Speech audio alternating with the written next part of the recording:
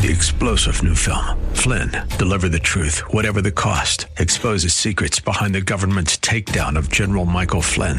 Flynn knew what the intel world had been up to. He ordered the first audit of the use of contractors. This set off alarm bells. He told the truth. He was the most dangerous person for Donald Trump to hire. They had to get rid of Flynn. Flynn, deliver the truth, whatever the cost. Available now. Watch it today. Go to salemnow.com. salemnow.com.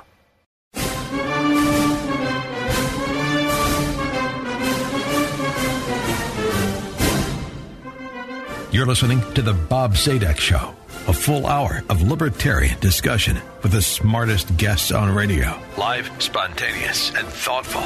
It's the show of ideas, not attitude. And your calls are welcome at 424-BOB-SHOW. Now, your host, Bob Zadek.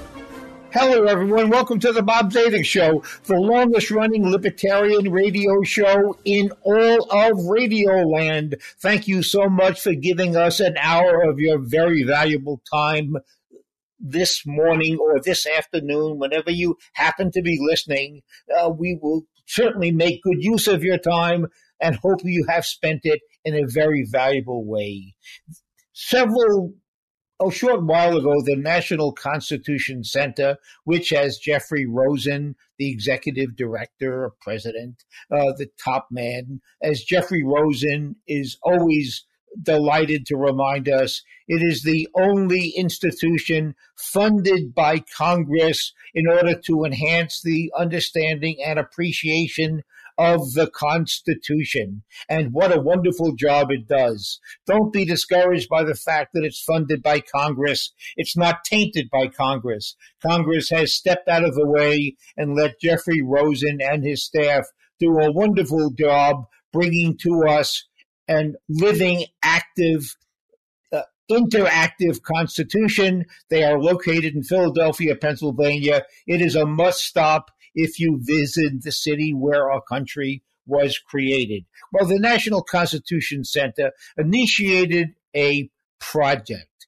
The National Constitution Center was, I suppose, worried by what appears to be a breakdown in our democratic system. Big words, broad words, will drill down.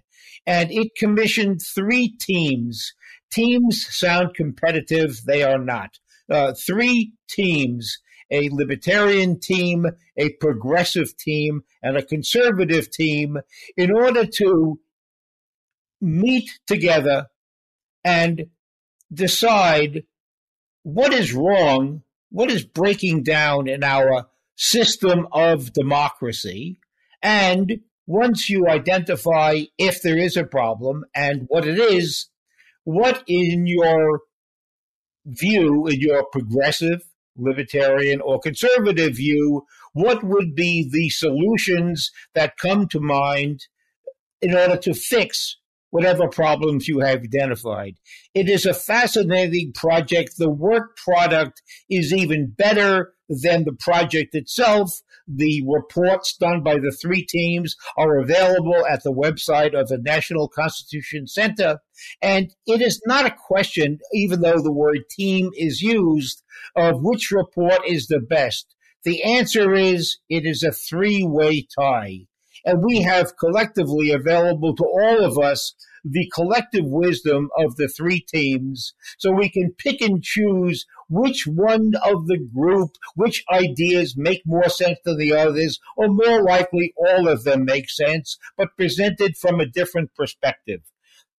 Today, I'd like to welcome to the show one of the members of the progressive team, Ned Foley. Ned holds the Ebersol Chair in Constitutional Law at OSU, Ohio State University, and he directs the election law program.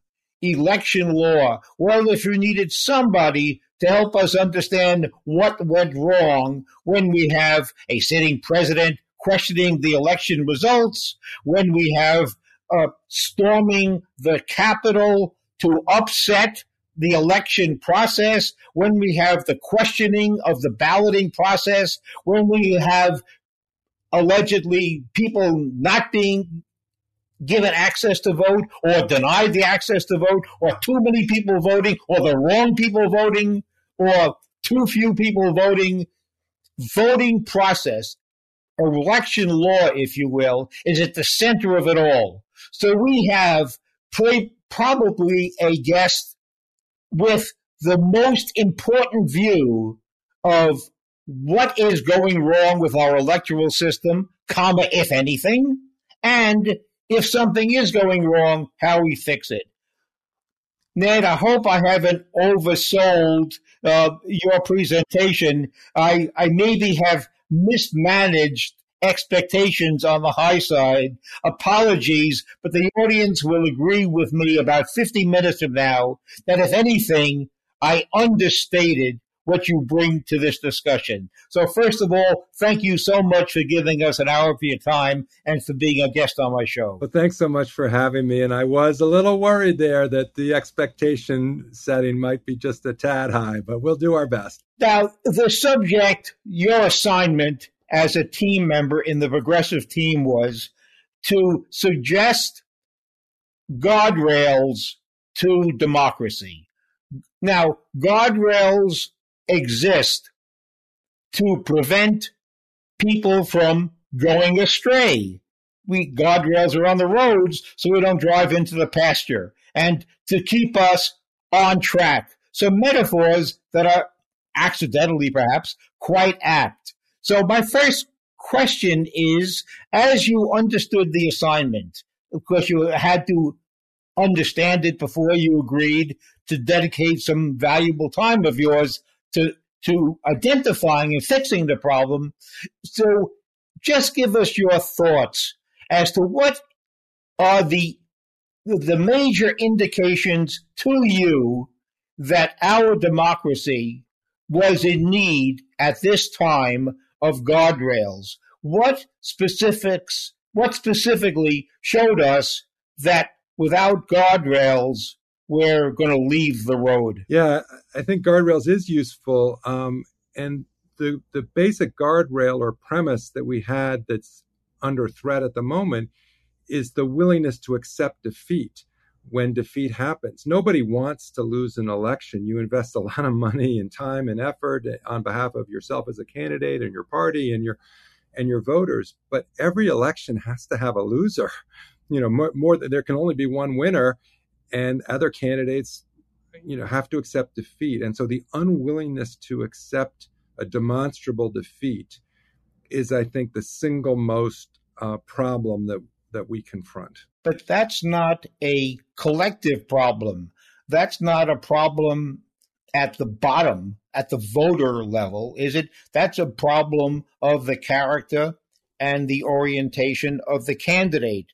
It would be hard to fix that problem, willingness to accept defeat, unless you were careful to select candidates who didn't care that much if they won or lost, or if they maybe were even relieved that they lost. A lot of them probably should be. So tell us a little bit more about whether or not you are focusing on the quality of the candidates or something in the process, in the operation of democracy that we're doing wrong. And when you do so, I'll give you an invitation to go beyond that a little bit and help us understand whether you are addressing a problem that we've had since the founding, that is, the founders got some things a little bit wrong in the structure of our government,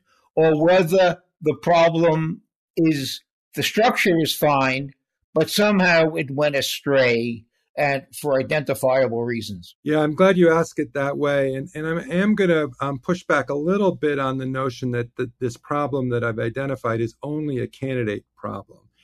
If it were only a candidate problem, I do think the rest of the political system, other professional politicians and the voters would police it and basically say, you renegade candidate who refuses to accept defeat, you're wrong and you're now irrelevant because your defeat is obvious. The problem that we saw surface, most acutely in the presidential election of 2020. But it relates to other underlying problems that we'll get to, is that it wasn't just one candidate who insisted that he won when he didn't. It was other members of his own political party willing to file amicus briefs that had no basis, trying to get the Supreme Court to overturn the result. Now, it wasn't successful, but the fact that you had, many members of the U.S. House of Representatives willing to sign on to these claims that had no basis, as his own attorney general told him, then you had those same members of the House of Representatives willing to repudiate the electoral votes that were predicated on the certified outcome of the popular vote in the states. The fact that you had some senators, not as many, but some senators doing the same. And then to this day, the fact that public opinion polls are telling us that upwards of 70% of self-identified Republican voters believe that the election was subverted and stolen from President Trump. And so in my judgment, we kind of have a problem or a pathology in our system that is analogous to the McCarthy era Red Scare. And this is new. And you asked, is this a problem? How does this relate to the founding? We've had contestation over election outcomes since James Madison and the founders. We've had, seriously disputed elections. We could talk about like the Hayes-Tilden election of 1876 in the midst of Reconstruction.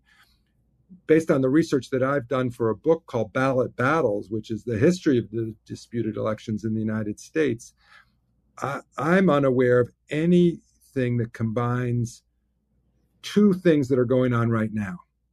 So one strand of American history is what a famous historian called Richard Hofstadter called the paranoid style of American politics. And he wrote a book about this. He coined that phrase to refer to McCarthyism and the Red Scare.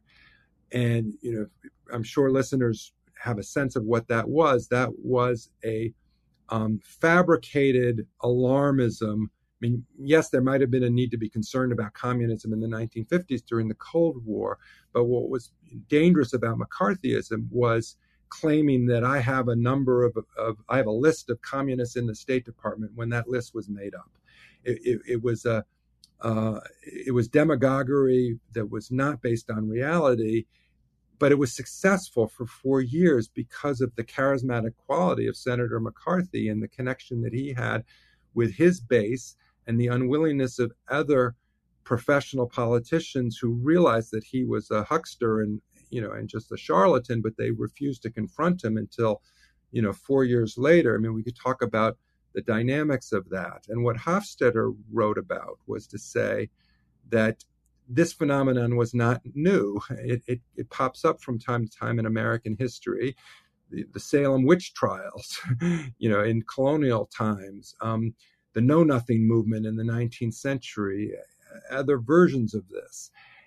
What I would like to bring to the table for purposes of the Guardrails project in our discussion is the fact that, to my knowledge, that kind of McCarthyism-like behavior has never been applied to counting votes before. All the vote counting disputes, whether hanging chads in Bush versus Gore or any other episode, were kind of fact-based and evidence-based, and there were genuine disputes over who really won. And so, but what's new and what I think is particularly dangerous, given the centrality of voting to our self-government, is to combine this kind of McCarthyism-like attack that's not based in reality and to do it with respect to counting votes. That, I think, is the danger that we have. And so it's a problem that combines demagogues like McCarthy or Trump and the charisma that they have with their base. But it's only a problem because of that connection that demagoguery works between the charismatic politician and the base. If the base ignored the charlatan, it would be irrelevant. But it's because the charlatan has a connection to the base that it's so dangerous. We're going to hopefully have time to discuss another aspect which you have focused on a bit in your report, which is misinformation, disinformation. I never know which is the more accurate predicate, but we know what we're talking about. The fact is, it was referred to often as the political ignorance of the voters, which is maybe if you drill down deep enough, that's where a lot of the problem goes. We'll get to that later. But as you make such an interesting point when you point out, assert that the very system itself, counting votes, it's as basic as it gets. If the system is challenged, then there's nothing left. Because if you have the right, if it's fair game to attack the system itself, hey, you thought the system was working? It doesn't. It's not an indication of who won the election. Then it gets really frightening. And I say to myself, if I went to set about weakening or destroying our country, if I can convince the public of that, I've done it much more than with armaments. And indeed, there's been many suggestions, I don't know if they're true, that in fact, that disinformation in general, and specifically focused on the electoral process, is kind of, in a macabre way, it's genius, because it seems so easy to do, to put into people's minds questioning the system. Because then they have no faith in it. Then nobody is really the true elected officials, and democracy has been destroyed. So I think you couldn't be more right. Now, in your report, and I'm sure a lot of your work product because of your deep knowledge of the process. In your report, you mention structural changes that make sense. No, it's almost not challengeable. But in studying the changes you make, like any discussion of change, you can't avoid focusing on the problem you're trying to address, and then you offer the change. Now, I'm going to give you a bit of a free pass. You mentioned earlier the election of 1876. No coincidence, the Electoral Count Act was the result of that election. And the Electoral Count Act, which has been all over the news for the past year or so, not accidentally, and it's a statute that goes back to 1876 or 1877, if I'm not mistaken. I'd like to put aside for the minute the discussion of that act never worked, doesn't work, not well written, and only because everybody agrees that it has to be changed. It sort of doesn't make much sense, and there seems to be a movement to have it changed. So you and I don't have to persuade anybody. Sort of, that's done, and we think the country is going in the right direction, at least on that somewhat modest change. But let's go and I'm just saying we have other stuff to talk about, so let's put that aside for the minute. It's kind of too easy. And let's discuss some of the other more subtle but really important changes in the electoral process that you would recommend, the effect of which would be to increase confidence of Americans that somebody really did win if the process was honored without dishonesty. Yeah, no, thank you for that. And this, I think, does go back to your point about how we want to compare where we are now with respect to the founding. And so I think a useful premise for this conversation is to start where the founders did, especially James Madison, who's more than anybody else responsible for the Constitution and wrote, in part, the Federalist Papers. And from my perspective, the genius of the Madisonian premise of our whole system, is his phrase, ambition must counteract ambition, right? I mean, you have government precisely because, as he put it, men are not angels. We would, say humans are not angels. And so if all men are angels, we wouldn't need laws. Exactly. And so we have to acknowledge that politicians, like humans, are motivated by self-interest.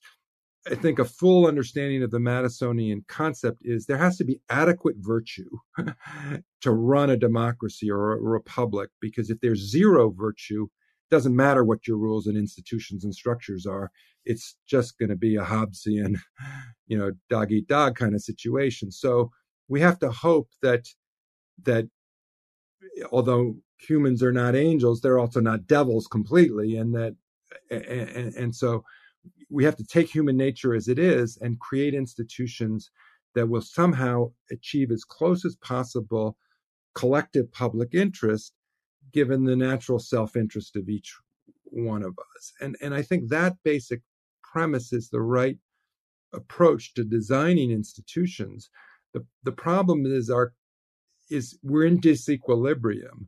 I mean, we've never been perfectly aligned in terms of our institutions and these premises, because Madison hoped he could create a constitution without any political parties at all. And that quickly didn't happen. And he realized that. And so we've had to make some adjustments. I think what's happening now is the degree of disequilibrium is even greater for a variety of reasons. It may have to do with social media and cultural changes. I mean, it's a complicated process, but I think if we want to try to get back to equilibrium, if you will, in other words, if we accept the fact that we have to design a system for who we are as human beings, then there's kind of two structural features that I think we should focus on to improve the situation. One has to do with the vote counting process itself, and the fact that we've got this problem of election denialism that people talk about, and this fear that results are not trustworthy. And so we have to think about our chain of custody rules, our ballot security rules and stuff to maximize degree of trust. And that may be true even if the reasons for distrust are not valid. That again, it's disinformation that may have fomented the distrust. But the distrust is important and significant enough and dangerous enough that we've got to address it. So, the Electoral Count Act reform that as you say, we've now got kind of bipartisan consensus that we need to do that. That's a component of the technical rules that we have for counting votes and certifying results that we have to shore up to deal with the trust deficit. But the other structural reform that I think is just as important and is not getting enough attention, and I think your question alluded to this, is it's a complicated mathematical problem to how you take a set of disparate voter preferences in a society and get an election result.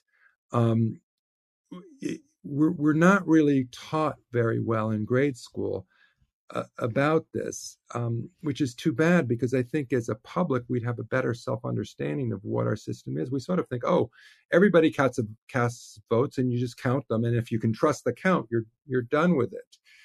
It turns out that as long as there are more than two options, figuring out what a majority wants is really tricky. And of course, our elections exist within a constitutional framework. This Guardrails project is a project, as you said, of the National Constitution Center. So I think when we talk about elections, we need to talk about them in an overall system that has a Bill of Rights that protects free speech and due process and other fundamental rights in the Bill of Rights. The concept of limited government, whatever you think it means, is part of our constitutional legacy. And we have a judicial review and a court that protects those Bill of Rights. But nonetheless, we have more, the Bill of Rights constrains democracy. It doesn't constrain autocracy or tyranny. We want both self-government as our form of government, and we want limited government as our form of government, I think is our constitutional premises. And so putting aside the Bill of Rights constraints for the moment, it's like, so how are we going to do majority rule? Insofar as we empower government to enact laws and make laws, how do we want that to be self-government? And it turns out that if there's two choices in front of an electorate, the choice that gets the most votes is definitionally a majority, right? If there are only two options, more means a majority. But if there are three or more options, then more could be what is called the plurality, right? It means more than any of the other options, but it might not be a majority. Well, what do we do about that? What if it turns out that there are three options, A, B, and C, and let's say plurality the A gets a plurality with somewhere between 35 and 40%. So not 50% or more to be a majority, but it's more than what B and C get. But suppose the advocates of B and C really don't like A. So actually a majority of voters would vote against A if it were A versus B or A versus C. So A would lose any two-way choice. But A is the plurality in a three-way choice. Again, you could visualize this on a blackboard with some numbers. We're doing a radio podcast, hard to do, but I hope I simplified it to the point where people can understand conceptually, all right, in terms of self-government, what do? We've tried as our society to pretend that we have only two parties, to try to navigate our electoral process into just two alternatives, donkey and elephant, red versus blue. But, the Libertarian Party exists, the Green Party exists. We actually are quite uncertain as a society about our own electoral system. And I think we're not going to navigate our difficult terrain and get to a better place until we confront this basic structural issue. And if I can just make one more point and then we can open this up, it turns out that at the same time that Madison was writing our own Constitution and kind of laying the foundations for our system, there were other thinkers in this Enlightenment era of the 18th century, across the ocean, particularly in France, who were also thinking about these issues, but were a little bit more sophisticated mathematically than we were, and give us some insight that it would be great to reintroduce into our own constitutional tradition, but we just didn't quite do it at the time because we weren't aware of what was being written in France almost simultaneously to the writing of our Constitution. And so I think we've got some work to do to build new structures that would better serve our own Madisonian premises. It sounds like I have an ally in my campaign to convert us to a parliamentary system. You describe, I think, pretty much how groups of somewhat disparate leaders can get together and can form and the word always appears, coalition. You are looking for a coalition which in its components have a minority, but collectively they're a majority, and therefore they have credibility and they have a larger following. I have always looked with envy at the parliamentary system. I often have guests on the show who are from Canada, occasionally from the UK, and I have to remind myself to stay on message on the show and not digress to let's talk about the parliamentary system and how wonderful it is and how it works. And I think in hearing you speak, it sounds like without any labels, that's where you are going. I just offer that observation that the Madison's view of factions offsetting factions, and there could not be any tyranny of the majority because every time there was an issue, different members, different component parts would ally themselves with one another only for the purpose of one issue being resolved, and then the coalition dissolves until we see what the next issue is. And therefore, there isn't any dominant class generation after generation.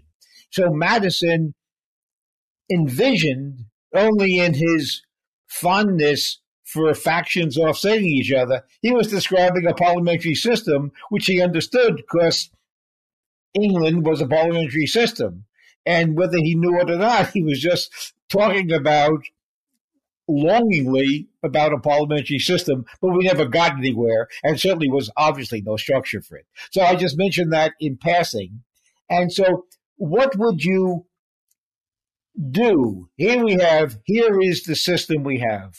The Constitution Center has said, okay, guys, you guys spend all your time thinking about this hard issue. Help me fix it, or help our voters fix it, help our members fix it. So is there some specific areas where we're just getting it wrong and where hopefully the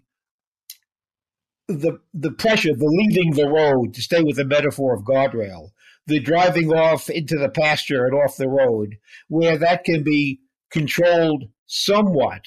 Is it simply the voters being more thoughtful? That's a cop-out because that's not going to happen. And is it have more virtuous leaders? Forget it. That's not going to happen. You don't get to say that, Ned, because that's just hiding from the issue. So help us get into your head.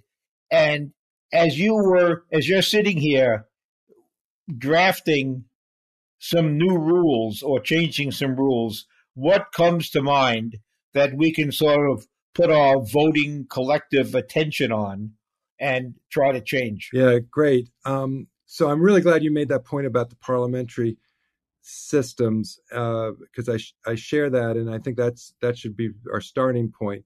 Now, if I could wave a magic wand, I might want to replace our system with the kind of thing that Canada has or Britain has, but not going to happen because amending the Constitution is so difficult. So I think we have to ask, what can we do within our system that has a presidency, not just a Congress, and has a Senate that is structured very differently from the House of Representatives. But let's start with the House of Representatives, because that's the part of our system that is most like a parliamentary system. And I think the first thing structurally we need to do with respect to that is address the problem of gerrymandering, which I think is fairly well known. This is self-interested politicians manipulating the boundaries, to protect themselves as much as they can from voters, kicking them out of office when voters change their minds. And I think that's a problem in and of itself, but I also think it creates a cultural environment where politicians think they can manipulate any kind of rule to hold on to power. Even though January 6th and the kind of refusal to count electoral votes that some people wanted to do isn't an act of gerrymandering per se. I think it is a product of gerrymandering, both in terms of who happens to inhabit the seats in the House who engage in that election denialism or election subversion, and also in the mindset that subversion is what we do to hold power. So how do we get rid of gerrymandering?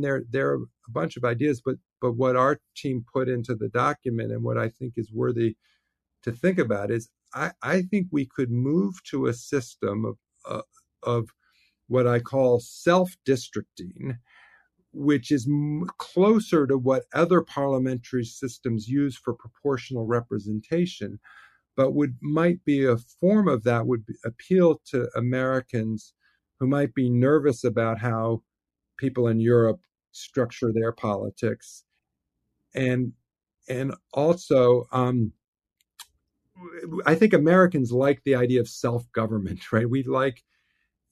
And so I think if we were told we could actually draw congressional districts by giving voters themselves the power to identify what district they want to be on. Each citizen can say, I want to sign up to be in this district, not that district. I don't want politicians to choose my district and manipulate the boundaries.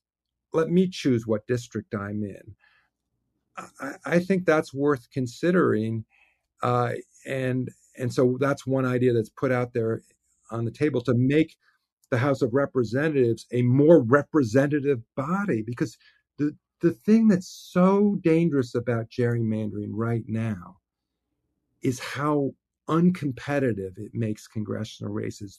If you use competitiveness as a measurement, and political scientists can do this, we have lost competitive districts acutely from decade to decade with the most recent round of redistricting, in a particularly acute loss of competitiveness.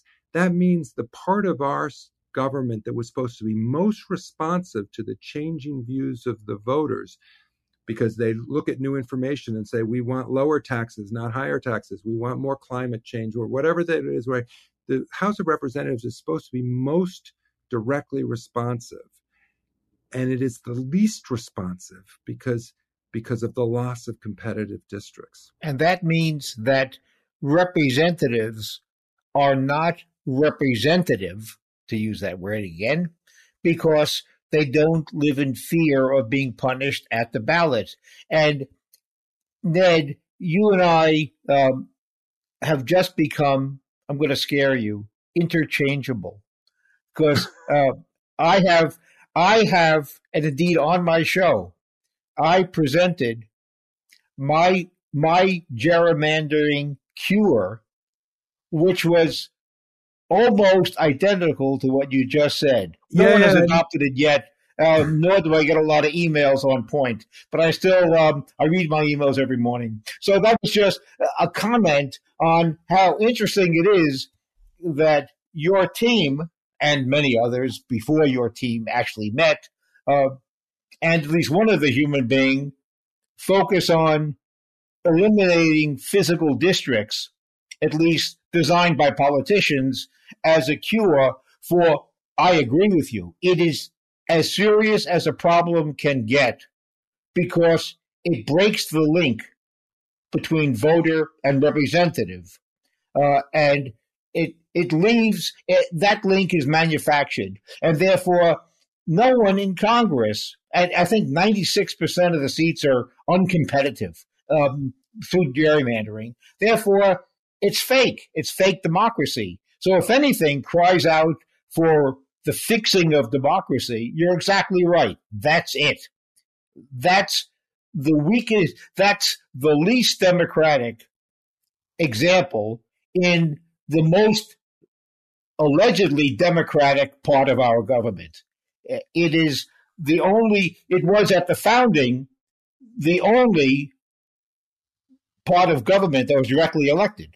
The Senate wasn't, the president wasn't, and the judiciary. So it was the only part. Right. And there it is. It's got taken away from us. Right. So thank you. That's just a perfect cure for an understated problem. And it's only understated because it comes up every 10 years when who gets elected governor, because the governors control the legislature and the legislature controls the districting. So every time we have a new census, people talk about gerrymandering for about 90 days and they forget about it again for another 10 years. So I'm glad you put your proposal out there.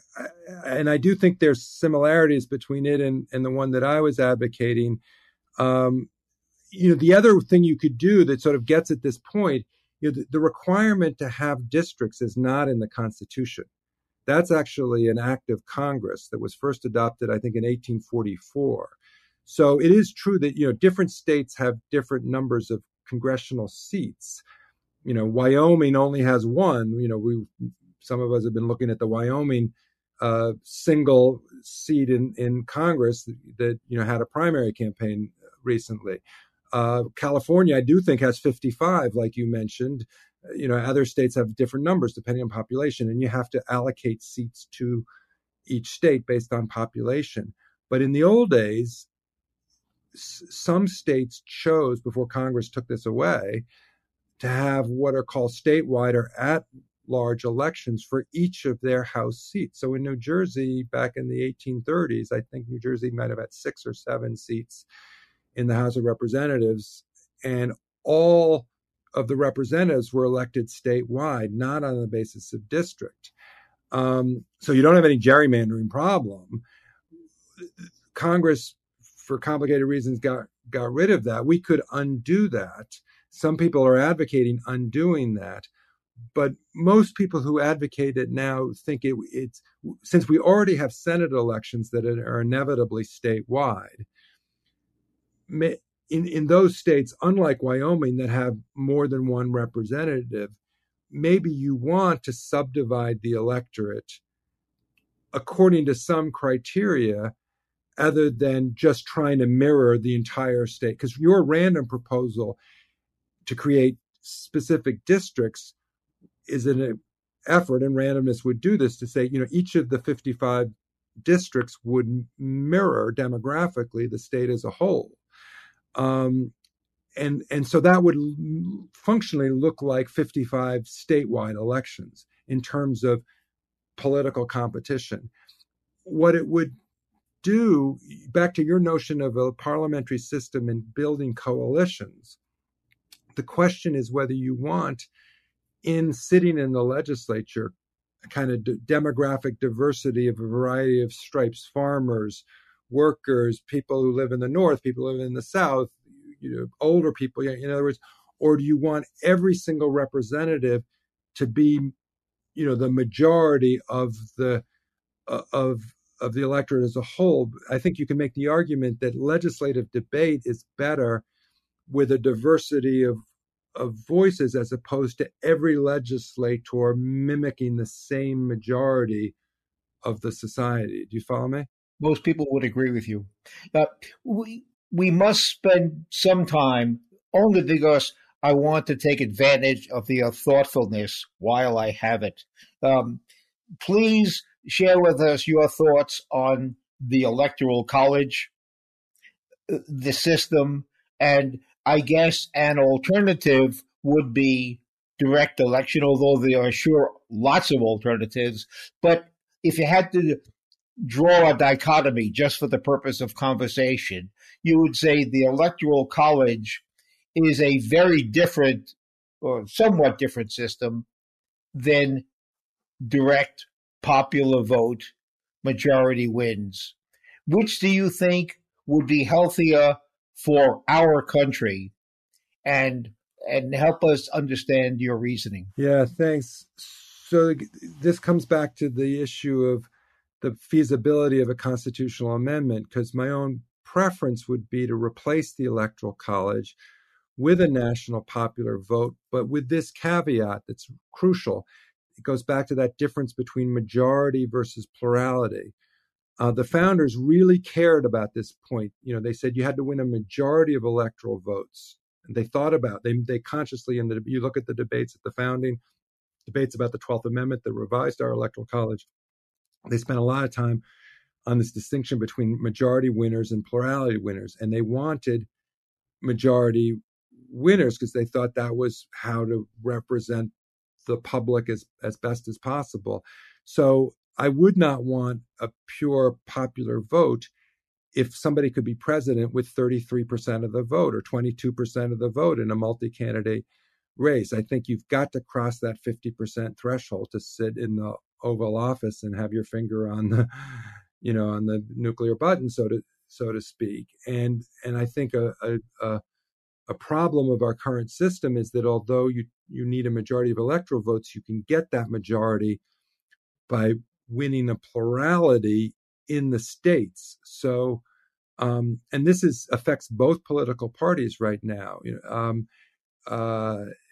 Sometimes I ask my students, how many states do you think Bill Clinton won a majority of the popular vote in when he won for the first time in 1992? And people debate on what the answer is. Do you want to take a guess, or do you want me just to say what the answer is? I remember he got, if I'm not mistaken, about 44% of the popular vote.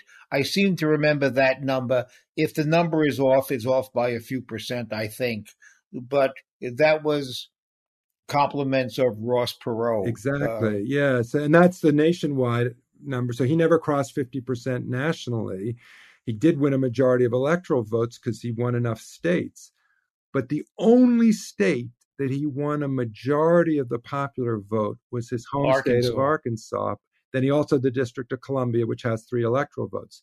Every other state he won with under 50%. And some of the states he was under 40%, because in those states, Perot was strong enough and Bush was strong enough to create a 3-way split that you could win the entire state with 38%, 35% of the vote. That's not a good system, frankly. That's not a partisan point on my point. It's just if we want to elect someone to this powerful office, we should have a system that gets you to a majority. And that relates to the second main structural feature that is in the Guardrails report, beyond eliminating gerrymandering through the kind of reform that we were talking about earlier. I think it is essential for whether we're talking presidential election or we're talking elections to the U.S. Senate, to have a system that builds upon the insights of how do you design a system that's best achieves a majority winner. And we could talk more if you want to about, how to go about doing that. So you would use the criminal justice system as a way to, through the threat of prosecution, it's not going to be the actual prosecution because that's too slow a process, and the falsehood has already been stated. So the fact that somebody gets punished later, you hope will discourage the misstatement from being uttered in the first place. This goes to the idea. This goes to the idea of guardrails, and in other words, you hope when you set guardrails, you hope the car never hits the guardrails and goes into the pasture, as you were talking about. You hope that just seeing those guardrails and knowing that they're there keeps you on the road. And again, I think we have to be careful about exactly how we write this statute. I don't think you should have a broad statute that any criminal, any political falsehood, even if intentional, is automatically, a threat of prosecution. I think it has to be, tied to the political professionals doing it.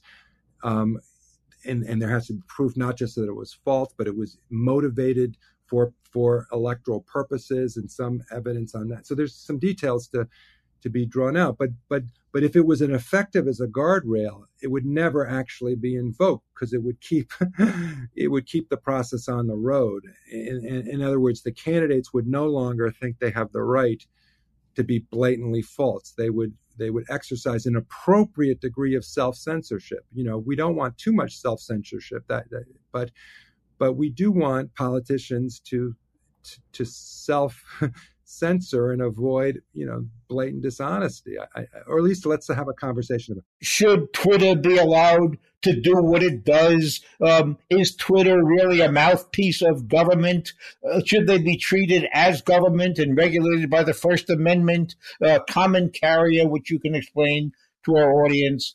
Anything that we as a democratic society are doing wrong about the perhaps excessive influence of social media on the electoral process? Yes. So here, going back to the founding, we have both the First Amendment, which we cherish and should, and we also have the Post Office Clause of the original Constitution in recognition that you need a system of distribution of communications as well as the freedom of speakers to speak. And so the post office was our original common carrier, to use that terminology. They have to accept whatever gets put in the mails. The post office is not liable for any, again, I'm not in the business of trying to punish people very much for speech, but, there have been obscenity prosecutions of things that get put in the mail and so on and so forth. And in any event, whatever might be actionable as things that are not allowed to be sent through the mails, the post office isn't the one that gets punished because their obligation is to be the common carrier. Likewise, the telephone company, right? I mean, the telephone company shouldn't, and so the post office also shouldn't be censoring anybody. The telephone company shouldn't be censoring anybody. They should be the platforms that allow freedom of speech. Now, newspapers, for example, are not common carriers. If the newspaper prints a letter to the editor and it's defamatory, the newspaper is on the hook, subject to the strict rules of defamation. And it seems to me that where we've kind of gone awry is we've said that these social media platforms get to have their cake and eat it too. They get to have editorial control in terms of the messages they amplify. So they're like newspapers making judgments about what to elevate or what to include or not. You know, Twitter can kick somebody off the platform or so forth. So they act with editorial control, and yet we've given them statutory common carrier status by saying you're not liable for the consequences of your editorial judgment. That, I think, is dangerous. I think a well-run system of free speech distinguishes and puts the common carriers on one side and the editorial newspapers and content providers on the other side. And Twitter should be allowed to choose, not forced one way or the other, but it shouldn't get to be both simultaneously. So they get to elect where a common carrier will behave by those standards, or we elect to be a newspaper with editorial control and regulated by those standards. Being a newspaper is not a death sentence. The old gray lady has shown us that. So obviously, electing to be treated like a newspaper is not a death sentence. It's simply a different model. Similarly, electing, by the way, to be like a common carrier is not a death sentence. And by the way, Ned, my closing thought is, you mentioned both in your report, I think, and you did on the show, the concept of a phone company. 80% of my audience doesn't know what a phone company even is. Those days are over. Wake up and smell the roses. There are no more phone companies anymore. It's in the ether. It's in the air. So thank you so much. We were speaking to Ned Foley. Ned was a progressive team member, putting together a series of recommendations on what guardrails our democracy needs to function better. It was a project sponsored by the National Constitution Center. The entire report is available for sure at the National Constitution Center, as is an audio, is about a 1-hour audio of a discussion of Ned's views and his teammates and the other two teammates as well. I commend listening to all three. You will be the richer for it, and you will be a smarter voter and feel more optimistic about the voting process in our country. Ned, thank you so much for giving us your time. I know, and we all know, how valuable it is. You've helped all of our friends out there see our country on somewhat more informed basis than before. So thank you so much, and thank you to my friends for sharing with us an hour of your time. Thank you. I enjoyed it.